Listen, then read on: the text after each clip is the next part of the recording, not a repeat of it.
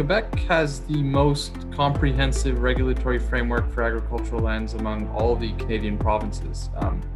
The legislative structure was set up in the late 1970s under the first Parti Québécois government, and about 4.7% of the province's territory is set aside under provincial law as protected agricultural land.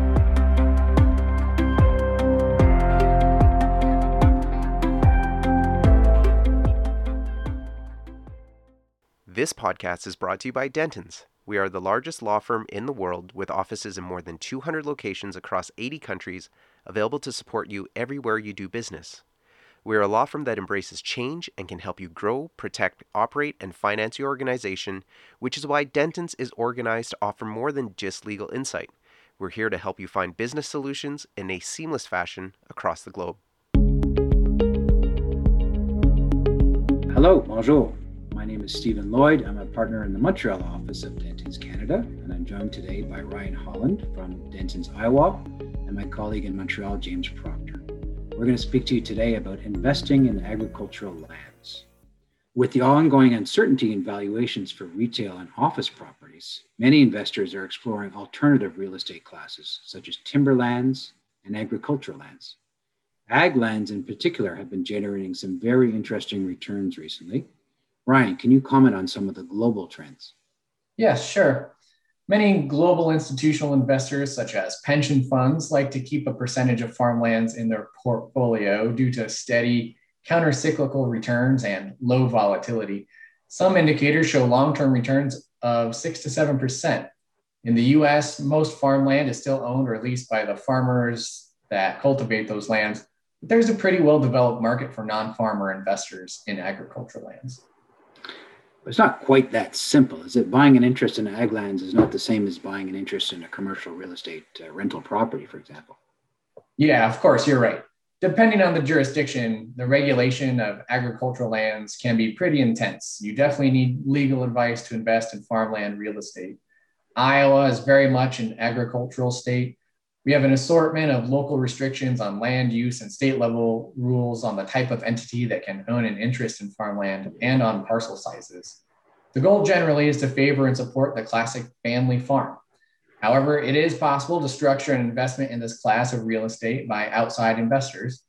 We have a number of very active farmland REITs in the US that allow for more general investment participation in these ag lands. So how flexible are these land use rules in Iowa? If the highest and best use of the ag lands changes, can you convert their use to something else, say industrial or commercial?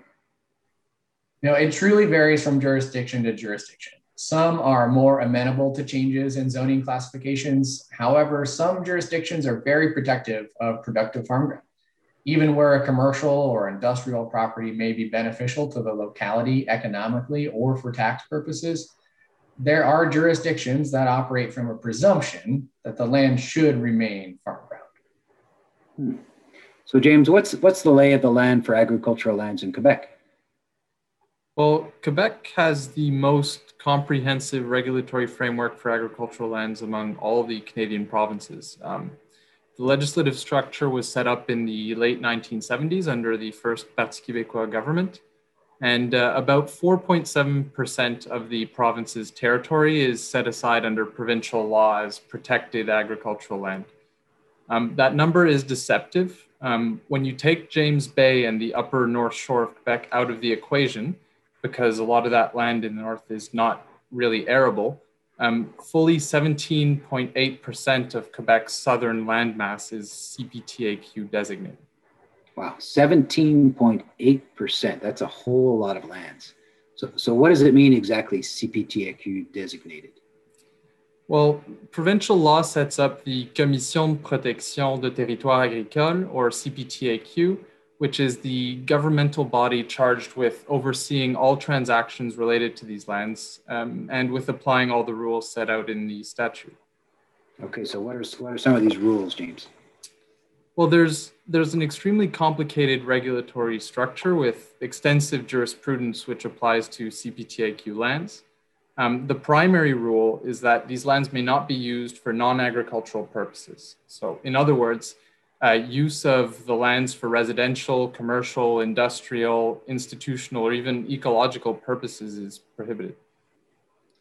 So what about cannabis? Can you grow cannabis on CPTAQ lands?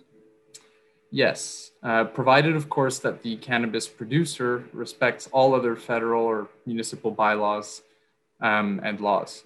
Agricultural use for the CPTAQ includes more than just growing standard crops in the earth like corn or carrots.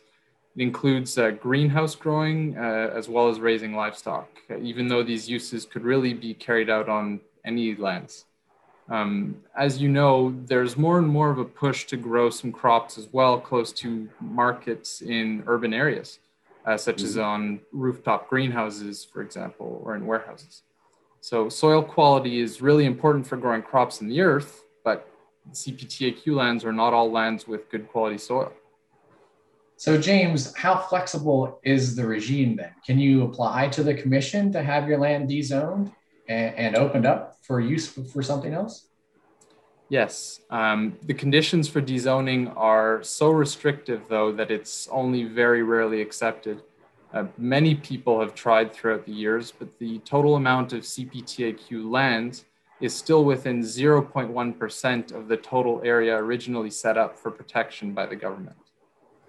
So James, what about non-farmers? Can a non-farmer own an interest in ag lands in Quebec? Do we have any farmland REITs that are active in Quebec or Canada? You don't have to be a farmer to own an interest in farmlands in Quebec. There are some residency requirements, but there are starting to be some financial investors who do hold an interest in these assets. What are some of these other restrictions then? Well, fundamentally, you're not allowed to subdivide these lands. So one of the main exceptions to this provided in the law is where a farmer wants to set aside a portion of the farmland for their personal farmhouse. The whole regime is very much geared towards protection of the small family farm model, a bit like the Iowa rules. Interesting. But as you know, Quebec farmlands only make up 5% of Canada's farmlands. The biggest farming operations are in the western provinces. Alberta, Saskatchewan, and Manitoba together make up more than 81% of croplands in Canada.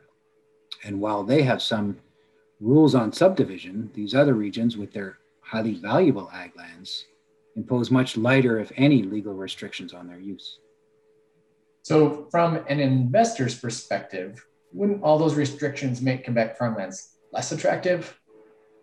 You would think, Ryan, but not necessarily. Even with all these restrictions, the value of Quebec farmlands keeps going up, just like everywhere else. As well, things have changed significantly since the 1970s here. The legal regime in Quebec might therefore be due for some reform. In 1976, there was 51,500 farms in Quebec. Now there's a little more than half that amount at 28,000 farms.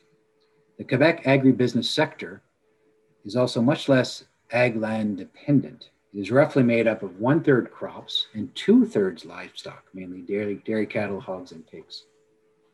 Remember how we said at the beginning that 4.7% of Quebec is set aside exclusively for ag purposes? No less of an authority than the UPA, the main agricultural lobby in Quebec, has acknowledged that, in fact, less than 2% of the province is even usable for agricultural purposes. So it sounds like you may actually have too much land set aside in Quebec exclusively for ag purposes. Is anyone there calling for change? Yes.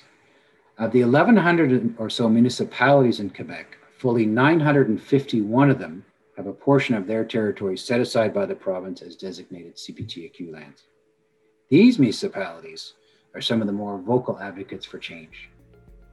They are seeing very clearly that many of these restricted ag lands may in fact have a higher and better use, whether for development or in some cases for ecological protection. I've certainly seen signs of change as well, whether it's in media reports about the development pressures on semi-rural or semi-suburban municipalities around Montreal, for example, or whether it is in actual decisions from the CPTAQ itself, which are starting to evolve. Yes, there's clearly something going on here. Some might see it as an opportunity. If you are interested in pursuing ag land investments, whether in Quebec, Iowa, or anywhere around the world, please feel free to give us a call to help you assess the legal side of the transaction.